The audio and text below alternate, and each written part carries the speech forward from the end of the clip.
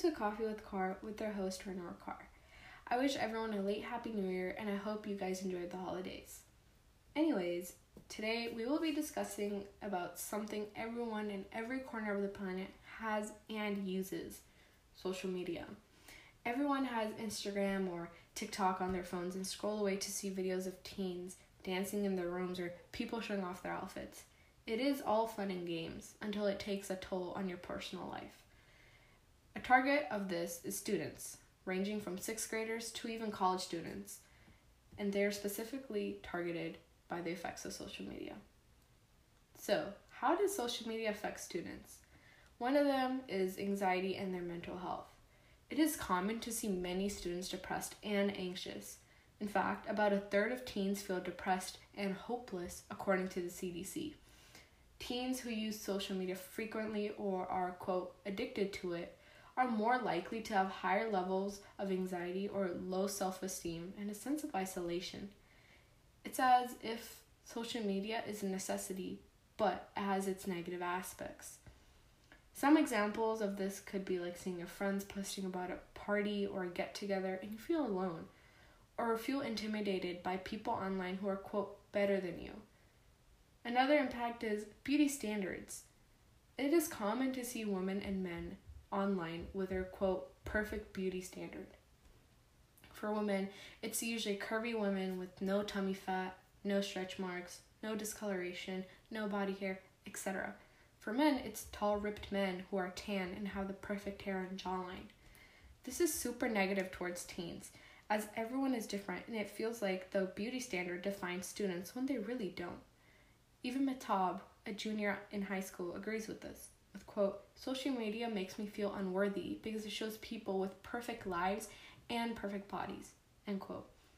This leads to so many issues that are problematic. Students feel less confident and do not believe they are beautiful and so forth.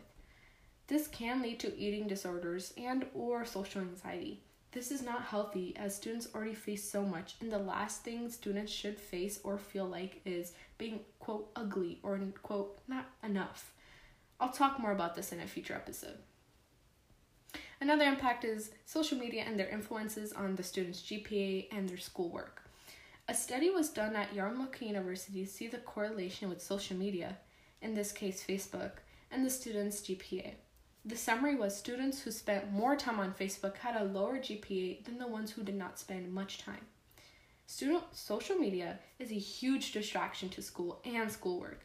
Students can sit on social media endlessly for hours and not complete any work or just straight up procrastinate.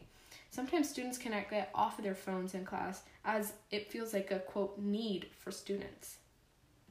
I personally have seen social media impact my grades and my GPA drastically, as I was so fixated to my phone and I procrastinated and sometimes did not complete my work. Social media can really trap students when it comes to their school and their schoolwork. Matab also adds on to say, quote, social media distracts me from doing my assignments because I became so invested in someone else's life that I started ignoring my own, end quote. Another effect is social media and the students viewing it as a necessity. As I previously stated, sometimes students think of social media as a necessity. Students know subconsciously that they cannot live without social media or they cannot put their phones down, even when knowing the negative aspects to it.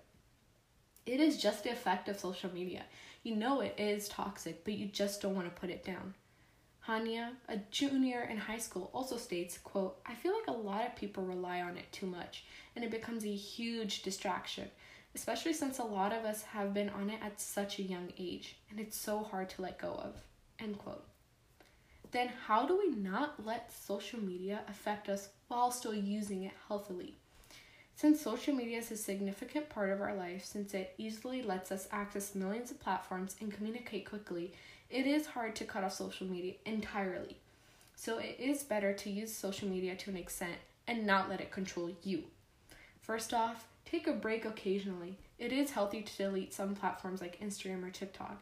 It is good to take a break and focus on other things as it can get toxic or hectic. Instead of procrastinating and staying on social media, you can get all your work done and then use social media. This is healthier as you have nothing else to worry about and it could be time for you to relax. Reduce using social media while working. You can easily be distracted and fall off track and get stuck in this loophole. Fight the urge and get the work done. You could also set up screen times or times when you use social media at a limited period. These timers make sure you do not use the platforms when you're not supposed to. It can be intimidating to ignore the timer or add additional time, but try to fight off the urge. Try to not become reliant on social media. This is a tough one because it takes time, but getting off the apps really helps you focus on schoolwork and your own personal life. All the things I just stated do take time and patience to get down, but overall, it is healthier for students and even everyone to do. That's all for this episode, and tune in next episode as I'm going to address coronavirus and how students' school is interrupted.